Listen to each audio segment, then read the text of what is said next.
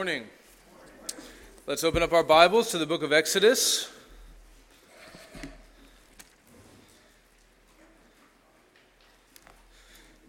Exodus is the second book in the Bible. Genesis, first book. Exodus, second book. The chapter numbers are the large numbers. The verse numbers are the small numbers. We're going to be in Exodus chapter 2. Hey, kids, if you got one of these sermon note cards for children, I want you to come up after the service, right after everything is done, and I want you to come show me what you wrote in your notes, okay? So, who's the preacher? Some handsome guy, right? What's the main passage? What testament are we in? Maybe even draw a picture of what you heard in the sermon today. I'm going to be standing right here waiting for you right after we're done with our service, and it better be good.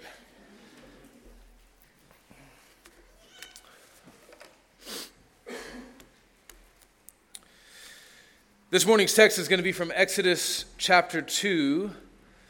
We're going to start, Exodus chapter 1. Wow. We're going to start poorly. Exodus chapter 1, starting in verse 8. Follow along with me as I read aloud. Now there arose a new king over Egypt who did not know Joseph. And he said to his people, "Behold, the people of Israel are too many and too mighty for us. Come, therefore, let us deal shrewdly with them, lest they multiply. And if war breaks out, they join our enemies and fight against us and escape from the land. Therefore they set taskmasters over them to afflict them with heavy burdens. They built for Pharaoh store cities, Pithom and Ramses. But the more they were oppressed, the more they multiplied, and the more they spread abroad.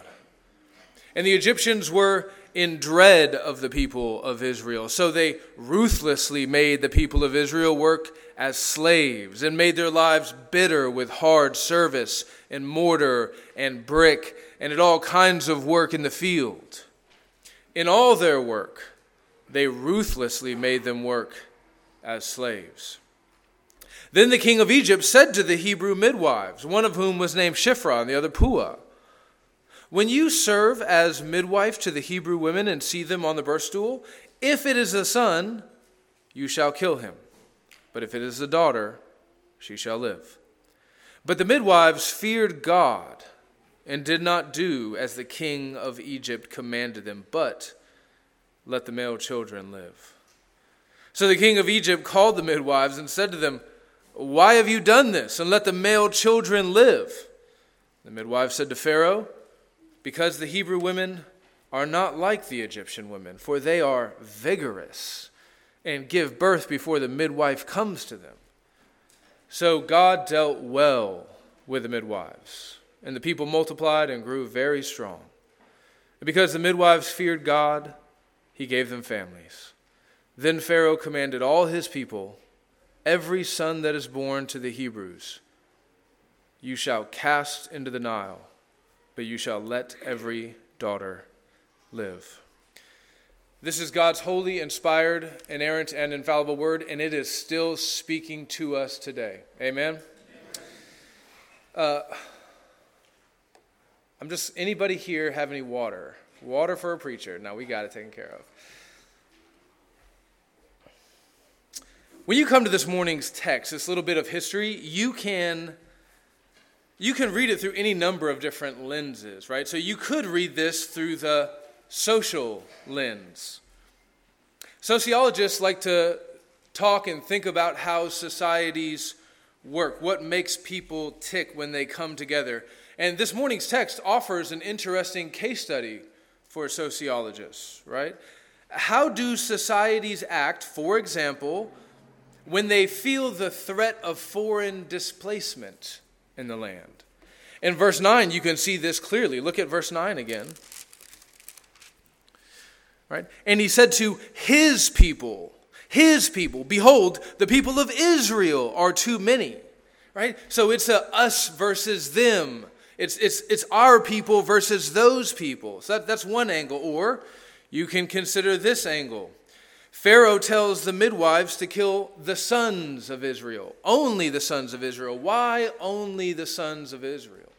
Well, presumably so that the daughters can be intermarried into the Egyptian world, so that those worlds will mesh, they will assimilate, and then they will be one.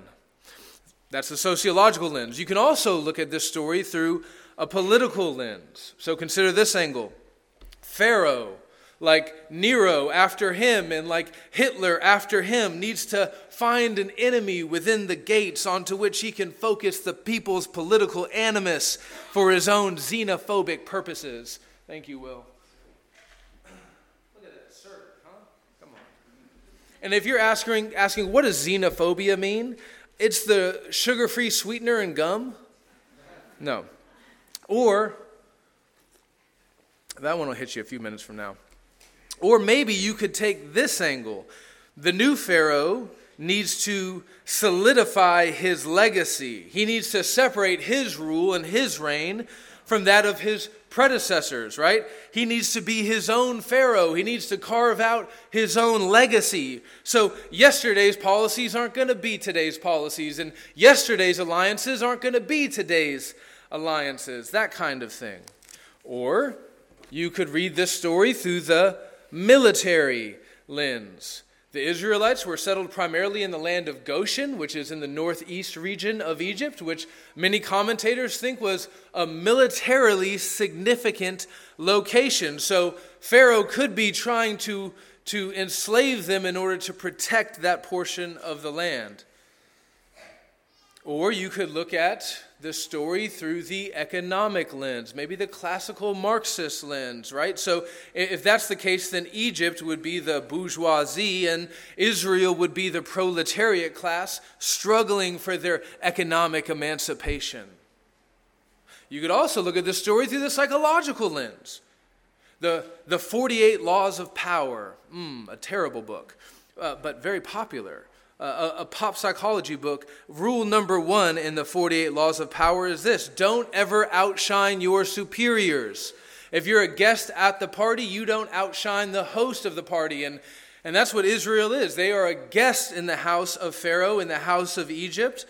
And in verse 7 and in verse 9, we see that one of the reasons why Pharaoh begins to persecute the people of God is because they've literally become too great, too strong. They're outshining their host. And so Pharaoh perhaps psychologically feels threatened. You could read the story through any number of different lenses. But there's one lens in particular through which you are not normally allowed to interpret history, especially in academia, and that is the spiritual lens. And it makes sense. It makes sense if you believe in a materialist universe, right? There's nothing here but atoms. That you should not be able to interpret history through the lens of the spiritual, right? Because really we're all just a bunch of atoms crashing around into one another, forming random patterns to which we may naively assign meaning where there is none. Now, this might be the part of the sermon where you would expect me to go into a full frontal attack, wage war on that view. But I'm not going to do that this morning because I don't really have to do that this morning, because I know that deep down in your bones and in the bones of every human being that's ever lived, that view just does not resonate. No one in their soul views the story of their own life, their own relationships, their own joy, their own pain, their own suffering. They don't view that story, that history, as meaningless, random, and purposeless. There is something that is happening in history that we all intuitively know goes deeper than quarks and atoms and gluons. There is something about the unfolding drama of this thing that we call history that pulsates. It pulsates with life and meaning and purpose at a level that goes deeper than this material world. There's something undeniably spiritual happening in history. Therefore, what I want us to see for the rest of our time together is that the true conflict of this story and the true conflict of every story, including your story, is spiritual in nature. right? It's not primarily economic or political or psychological. It is spiritual. So let me pray and ask for help, and then we will jump in. God, this prayer is not perfunctory, just because that's what we do when we preach. I'm in desperate need. Your people are in desperate need. There is a war happening even in this room. There is spiritual conflict. But we trust that your Holy Spirit, who has secured for us such a great salvation in Christ Jesus, will be with us today, defending and confirming the gospel, strengthening us by the truths therein. And so we are ready and eager to receive from you, God. In the name of Jesus, amen. Point number 1, the first spiritual element of this story is the blindness of Pharaoh. The blindness of Pharaoh. Look at verse 8. Now, there arose a new king over Egypt who did not know Joseph. That phrase, did not know Joseph, is pretty startling.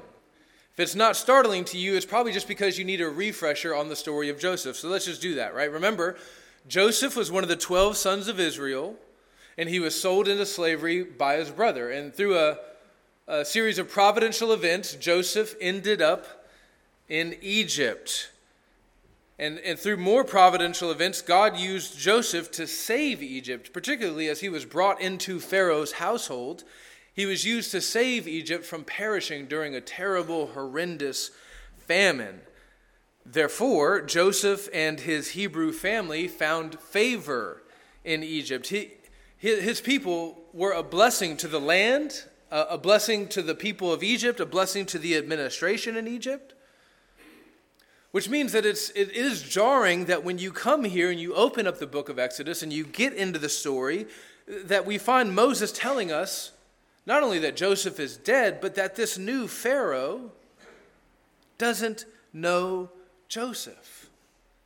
Now, we have to make sure we're clear on what he doesn't mean. He doesn't mean that like this Pharaoh just didn't get a chance to meet Joseph before Joseph died, right? That's not what he means. He also doesn't mean like this new Pharaoh just is unacquainted with the history of his own nation and empire. Like, oh, there was that big famine, and I don't know how we made it through there. No, he knows. Joseph and the Hebrews, their history in that land is well known to this Pharaoh. So what is Moses saying? Moses is saying that Pharaoh is blind, willfully blind, to the blessing of God through the ministry of Joseph in the land of Egypt. And you can see that because there's going to be a pattern of this not knowing language that's going to come up again and again in the earlier parts of the book of Exodus. This is actually a foreshadow of one of the main I don't know statements from chapter 5, where there's this massive showdown between Pharaoh and Yahweh. But let me just read it for you now, just one verse, Exodus chapter 5, verse 2. But Pharaoh said, "Who is the Lord, that I should obey his voice and let Israel go? I do not know Yahweh." You see? The point that Moses is making is that the Pharaoh is blind, willfully blind. What the Pharaoh should have seen as a blessing with the Israelites in his land, he saw as a curse.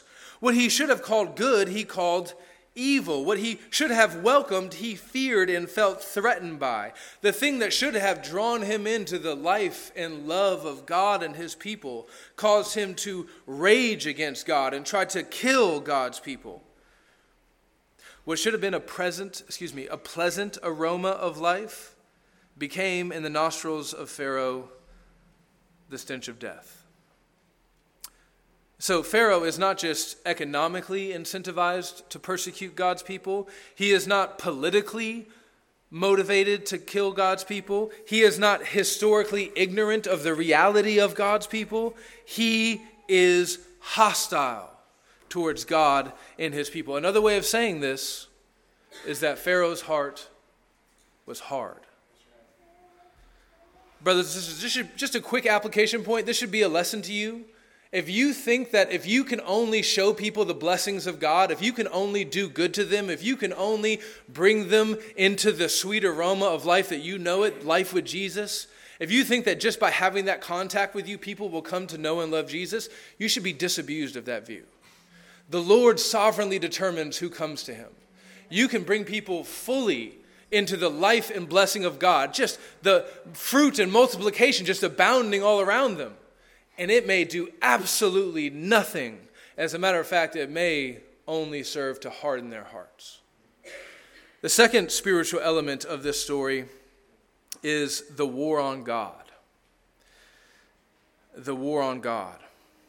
So here in point 2, I simply want to show you that this story is not fundamentally a conflict between the Egyptians and the Israelites. It is a conflict between the Egyptians and the Israelites. Pharaoh stirs up the Egyptians against the Israelites, but that's not the fundamental conflict. It's not also fundamentally a conflict between Pharaoh and the Israelites. There is a conflict between them, but that's not the fundamental conflict. It's not even fundamentally a conflict between Pharaoh and the midwives, although they are going to clash. No, this story is fundamentally a conflict between Satan and God. That may seem weird to you because you don't see the word Satan or the devil or anything like that in the text this morning. So where am I getting this from? Well, I'm going to have to show you. I'm going to have to build a little bit.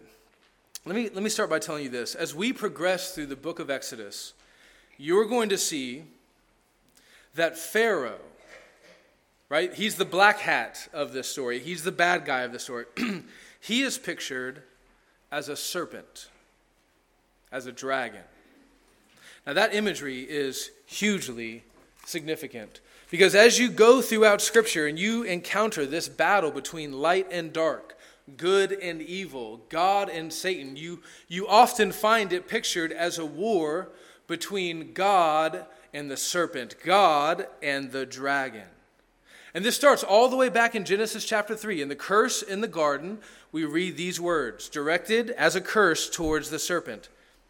I will put enmity, which is hostility, warfare. I will put enmity between you, serpent, and the woman, and between your offspring and her offspring, and he shall bruise your head, and you shall bruise his heel. I'm not going to unpack that verse fully, but what I want to show you is that this verse sets off one of the main thematic dramas of Scripture, the conflict between the enemy of God and the children of God, between Satan and the Savior, between the serpent and the serpent crusher. And so as we move into Exodus, what we find is that this enmity between the serpent and the offspring of the woman is on full display, right? Pharaoh, the serpent, is trying to kill the children of Abraham. He's trying to snuff out the seed. Now, let me get ahead of a potential objection. You may be saying, well, Sean, you merely told us that Pharaoh is a serpent. You didn't really demonstrate it. You didn't really prove it from Scripture, to which I would say, ooh, I'm so glad you're thinking like that. You should always have to show your work, right? We always got to show it from the Scripture. This is a little tricky. There's a passage that's coming later in the book of Exodus where I'm basically going to preach a whole sermon on this, and I don't want to kind of steal my own thunder from that sermon. But I can show you one place, one hint in this morning's text where Pharaoh shows himself already to be the serpent, other than him trying to kill the seed of the woman. And it's in verse 10. In verse 10, the Pharaoh says, let us deal shrewdly with the people. Let us deal shrewdly with the people. Another way of saying this is, let us make ourselves wise over the people. This, friends, is Pharaoh showing his serpentine nature. Does this remind you, does this language of being wise over the children of God remind you of anything else in Scripture?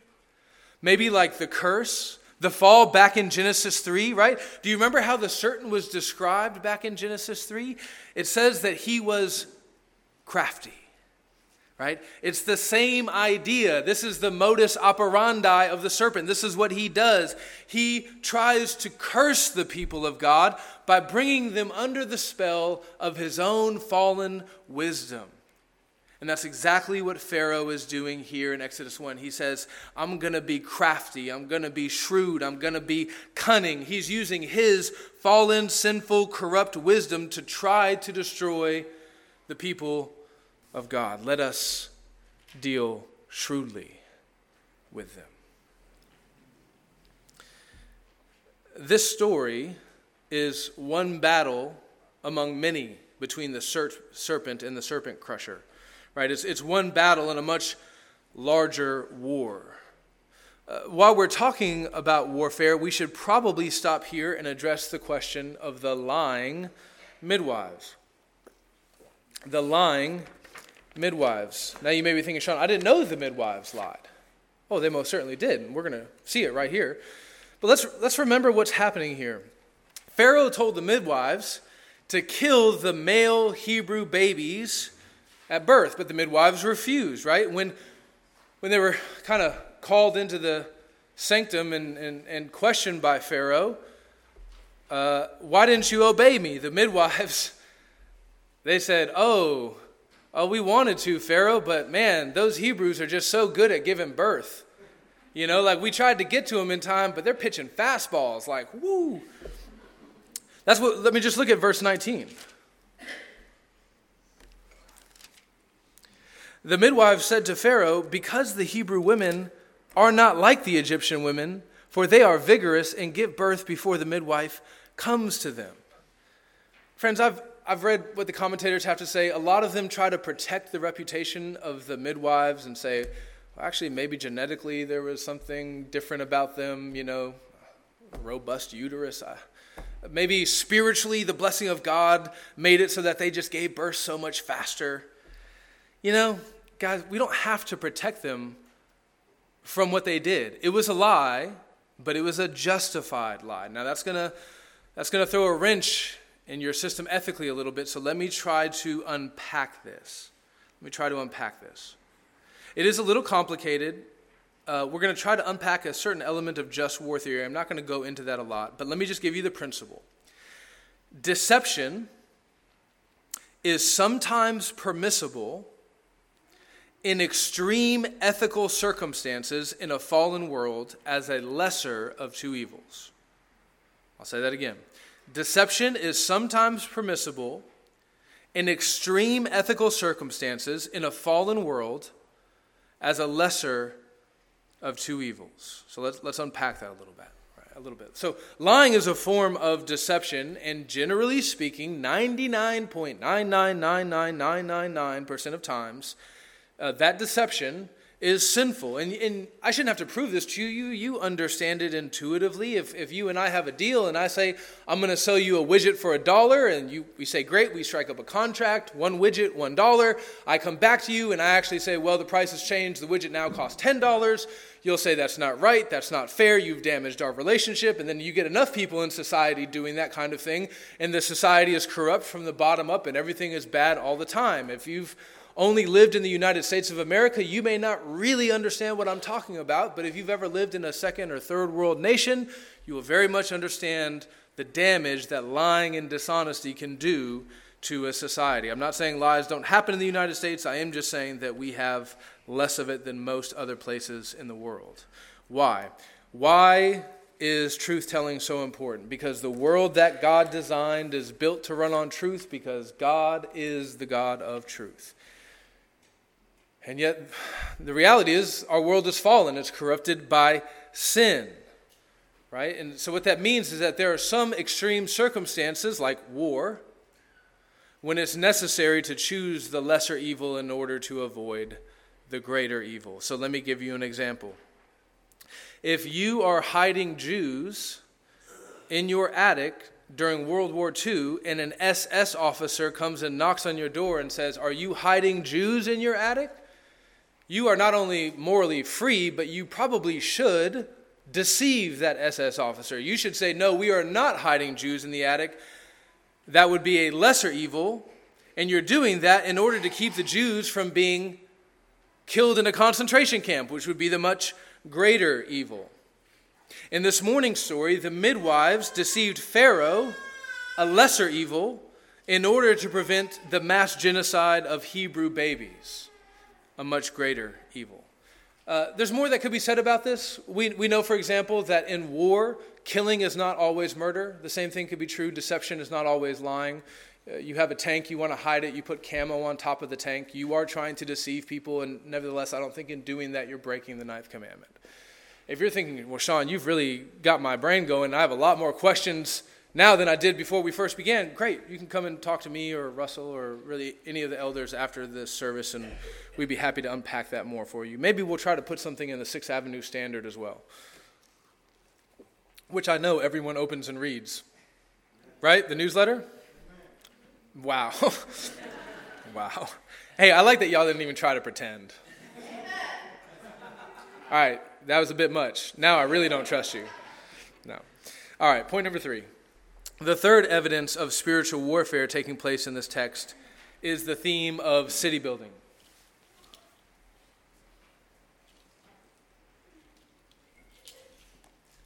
The theme of city building. Look at verse 11.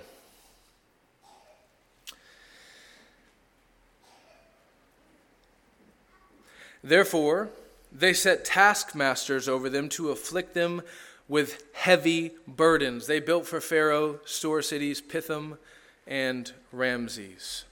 So, pause, let's remember last week, a big part of understanding the Exodus story is remembering that it's really part 2 to the Genesis story.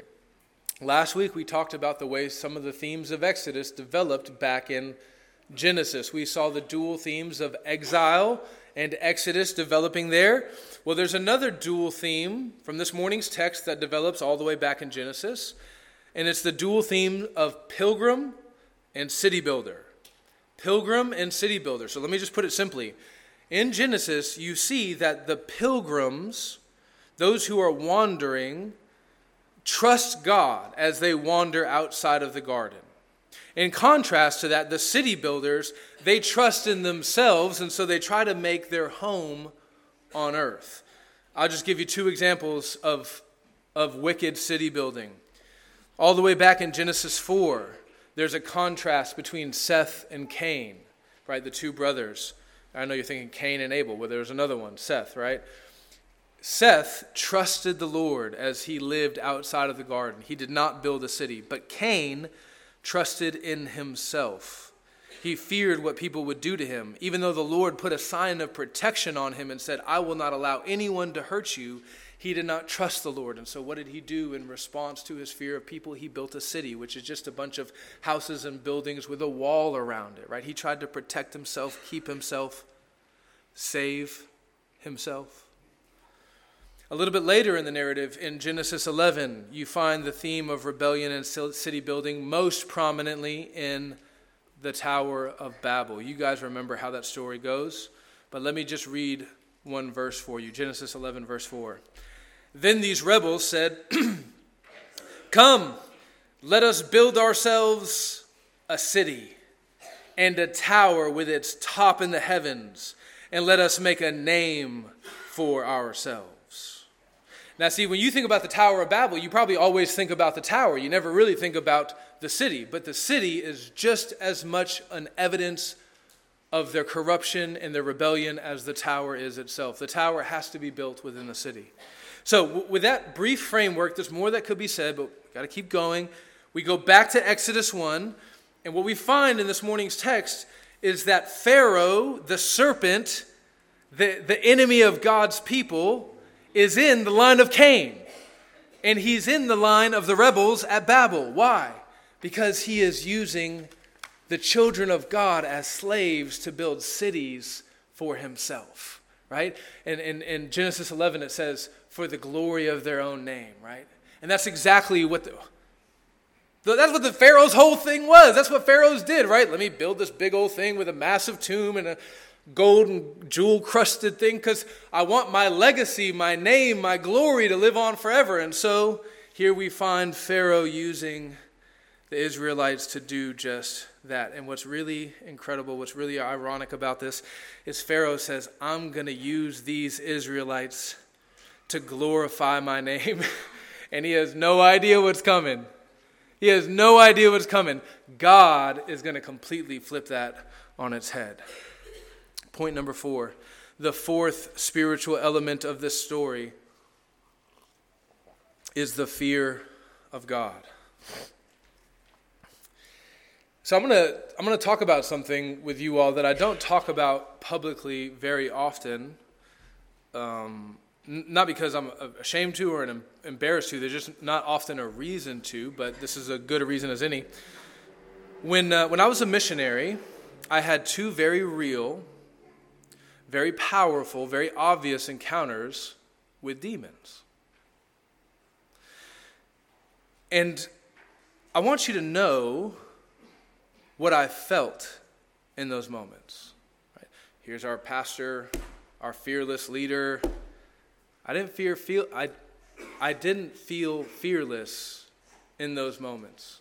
When I came into contact, what was for the first time, really, my observation, very clearly a demonic force, what I felt was afraid.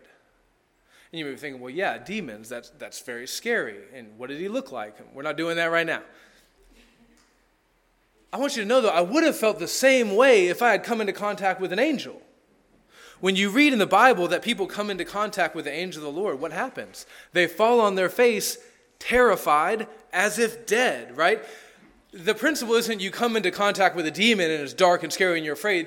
The principle is sometimes God just sort of peels back the curtain of this physical material reality and he allows you to see certain spiritual things, and it is terrifying. One of the major themes of this morning's text is the theme of fear. Pharaoh feared a threat to his rule and reign. The Israelites, there's too many of them, they're too powerful. The Egyptians also feared. Now, Pharaoh stirred them up to that fear, but the Egyptians feared the Israelites. And they also feared Pharaoh, right? And that's what empowered their harsh treatment of the Israelites. Go back and look at verse 12. Like halfway through the verse, it says, and the Egyptians were in dread of the people of Israel, right?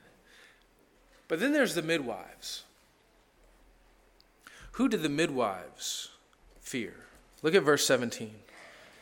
But the midwives feared God and did not do as the king of Egypt commanded them, but let the male children live. So here's what I want you to see in this point.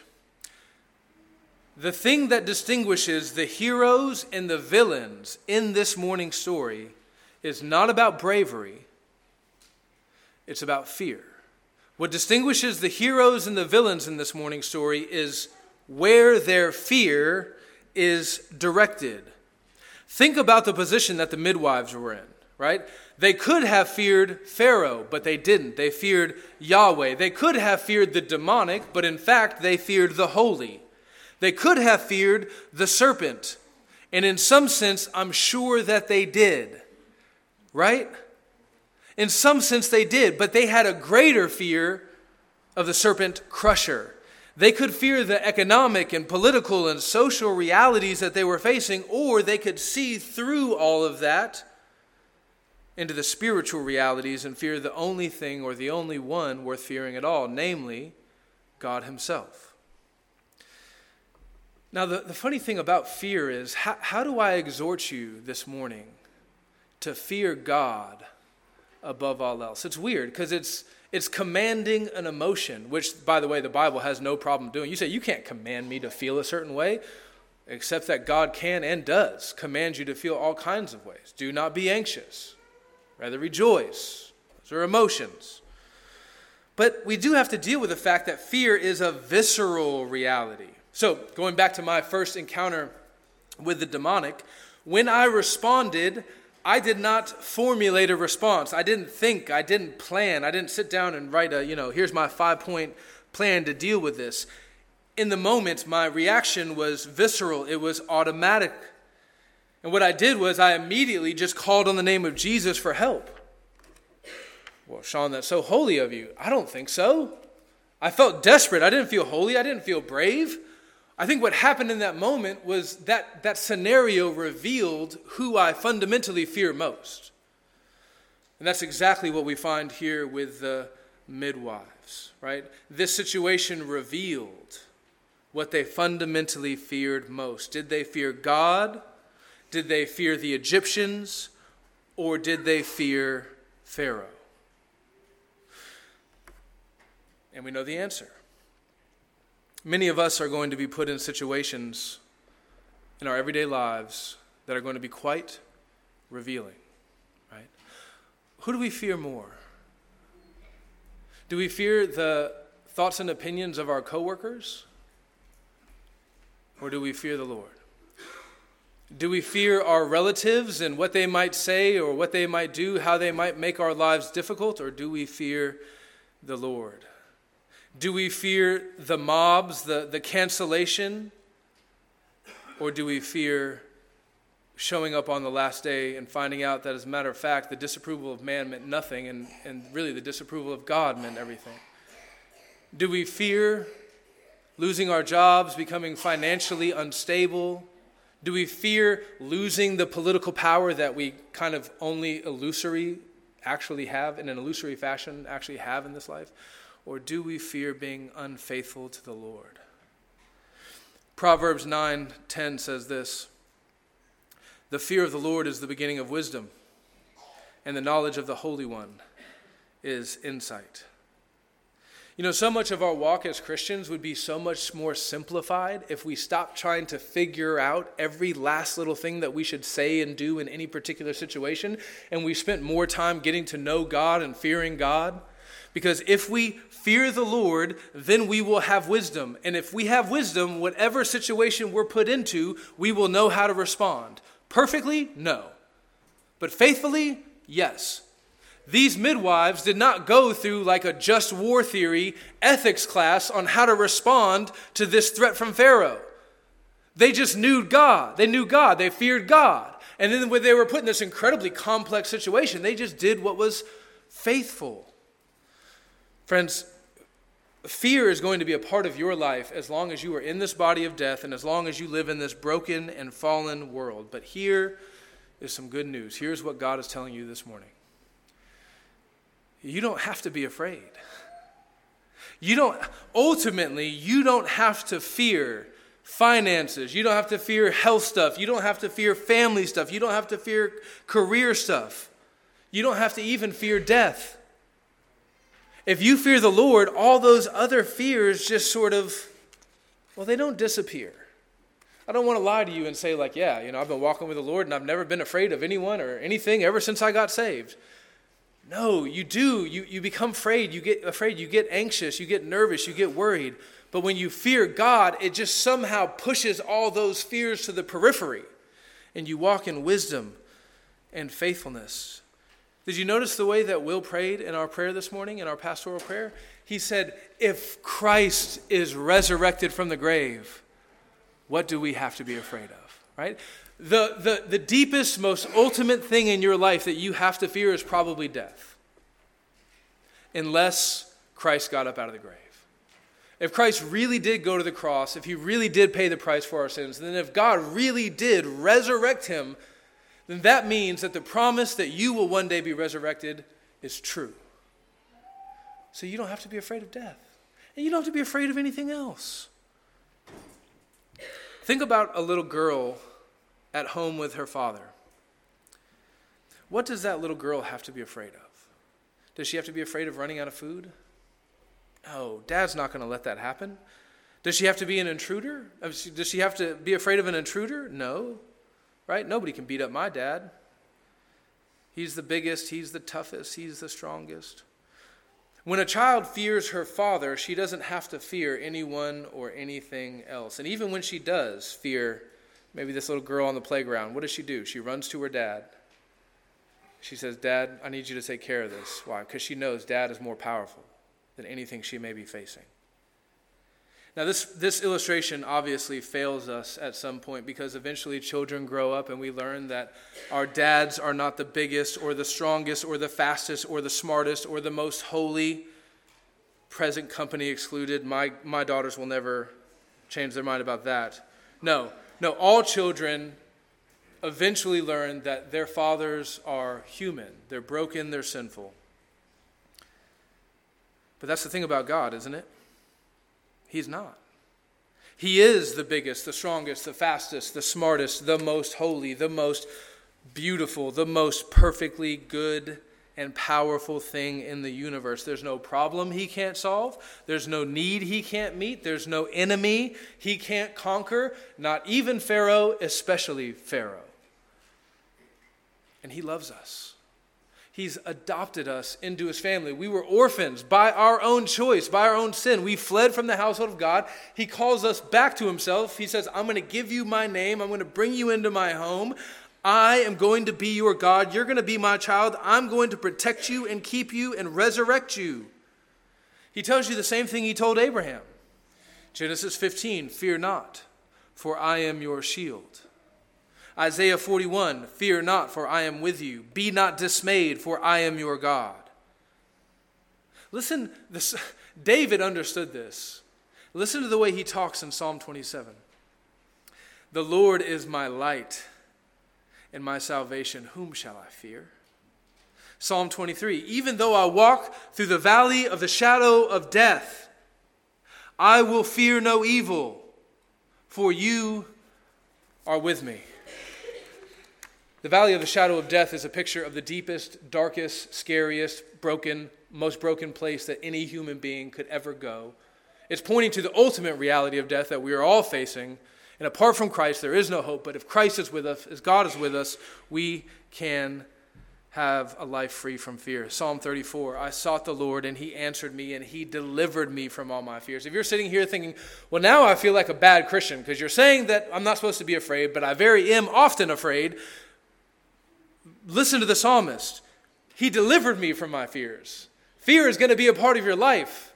What you're looking for from God is not to completely deliver you from fear in this life.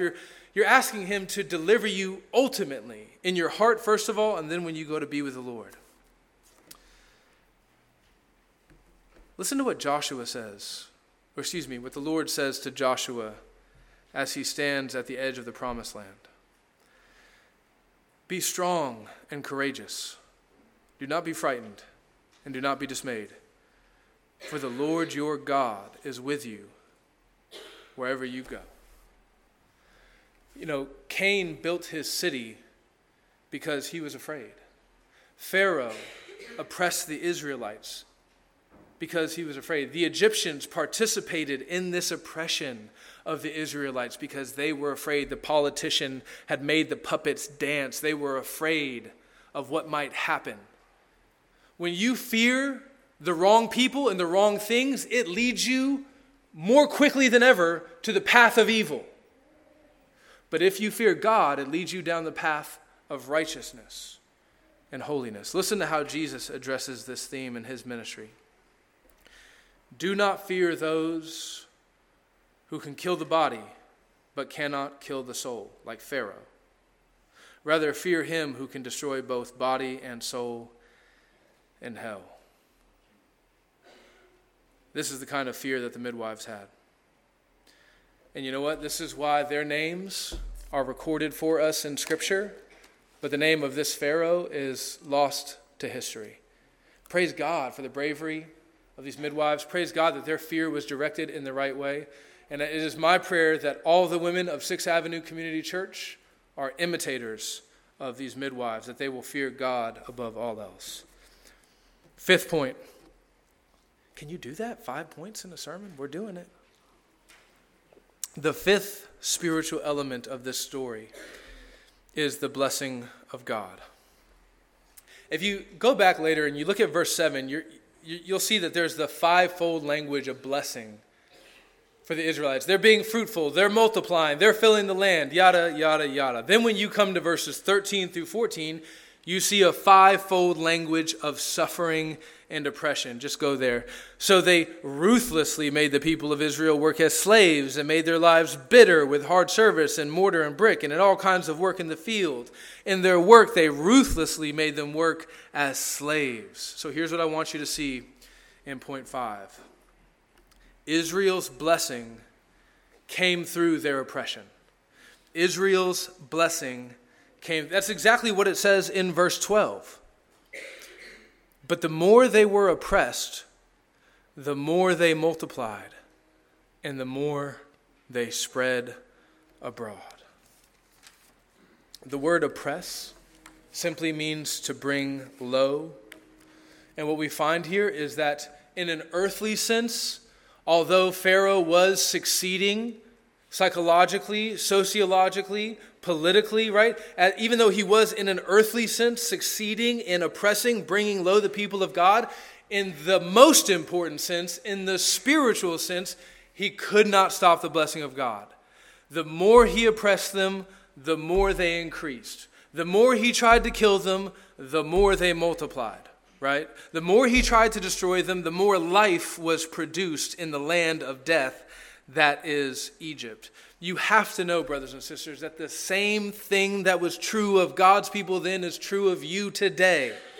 The more that Satan is trying to oppress you and stop you and hinder you and harm you and oppress you, the more he's doing that, the less he is succeeding. That does not mean that your bank account will not take a hit. That does not mean that your health may not fail you. That does not mean that there will not be strifes and quarrels. Of course there will be. There will be all kinds of earthly consequences to this warfare. But the thing that really matters, the spiritual reality, God's blessing is invincible. It's invincible, right? We have to stop here and consider a really important theological principle, which is so often people think, and this is one of the lies of the prosperity gospel, people think if God is going to bless me, then it's going to bring peace to my life. If God is going to bless me, it's going to be, well, okay, maybe, yeah, that's true in an ultimate sense. Like one day we're going to be in heaven together and we're going to be enjoying God and it's going to be peace forever and ever and no one will ever be able to stop it. But in this life, like immediate peace, not only is that not true, it's the exact opposite of what the witness of Scripture is over and over and over again. I mean, I don't know how we miss it. Scripture falls down all over itself to say, actually, no, if you follow me, things are going to be hard. God says, if you follow me, there's going to be stress and difficulty, right? Not immediate peace, but conflict. Not immediate rest, but wrestling. Not immediate exaltation, but oppression.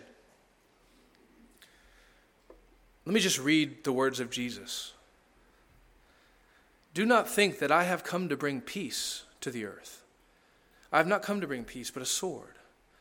For I have come to set a man against his father, and a daughter against his mother, and a daughter-in-law against her mother-in-law. And a person's enemies will be those of his own household. And right there, for some people, that's enough. They're not going to follow Jesus. You can take whatever you want. You can do whatever you want. But I'm not going to let you drive a wedge between me and my children. And then Jesus says, he gets out ahead of that. He says, whoever loves father or mother or children more than me is not worthy of me. Whoever loves son or daughter more than me is not worthy of me. And whoever does not take his cross, which is a symbol of death and pain and suffering, and follow me is not worthy of me. Whoever finds his life will lose it, and whoever loses his life for my sake will find it. Take up your cross and follow me. It's built into the promise. For my name's sake, you will be hated. The servant is not greater than his master. I am sending you out like sheep amongst the wolves. Think about the Apostle Paul. What a tremendous blessing. He was out killing Christians, persecuting the church. On his way to hell, God comes, saves him, gets him discipled up. Now he's an apostle. He's serving the Lord. The blessings are coming fast, just like this. We are like sheep before the slaughter. Paul says, I face death every day. It seems to me that God has displayed us apostles, who we might think are the most blessed ones, right? Ooh, apostles. They have the title. They have the preeminence. He has placed us at the end of the procession like prisoners appointed for death. And you know what happens at the end of the procession? You have to walk through all of the waste and filth from the animals that came before you. Paul says this is the position that God has given us as his blessing. Now, you may be thinking, gee, Sean, this is kind of like the worst evangelism offer ever, right? Follow Jesus and your life will become much more difficult. Who's ready to sign up? Friends, these aren't my words. That's the craziest thing that happens sometimes. You just read the Bible and people go, that's too much. That's too hard. Jesus says, if you're going to follow me, you better sit down and count the cost, because it's not going to be what you think it's going to be. And then you walk through the Gospel of John and you see all these people. Jesus comes to town. He's doing miracles. He's giving out blessings, a healing for you, a healing for you. And then he says these really hard things and he calls them to suffer, and then they all just abandon him. They all just spread out. They disperse. They don't want to have anything to do with him until finally at the end they're there ready to kill him.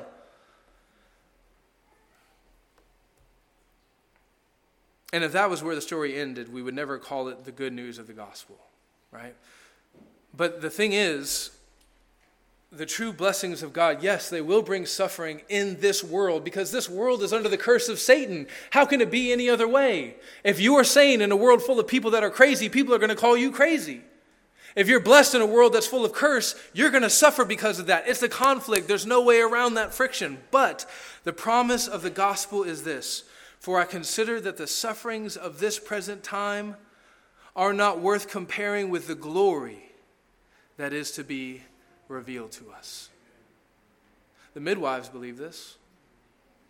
The prophets of old believe this. The apostles believe this. The martyrs believe this. Jesus believed this. Why else would he go to the cross and suffer the wrath of the Father for our sins? Because he believed this. There's a glory coming on the other side of that suffering. So, members, visitors, my question for you is, do you believe this?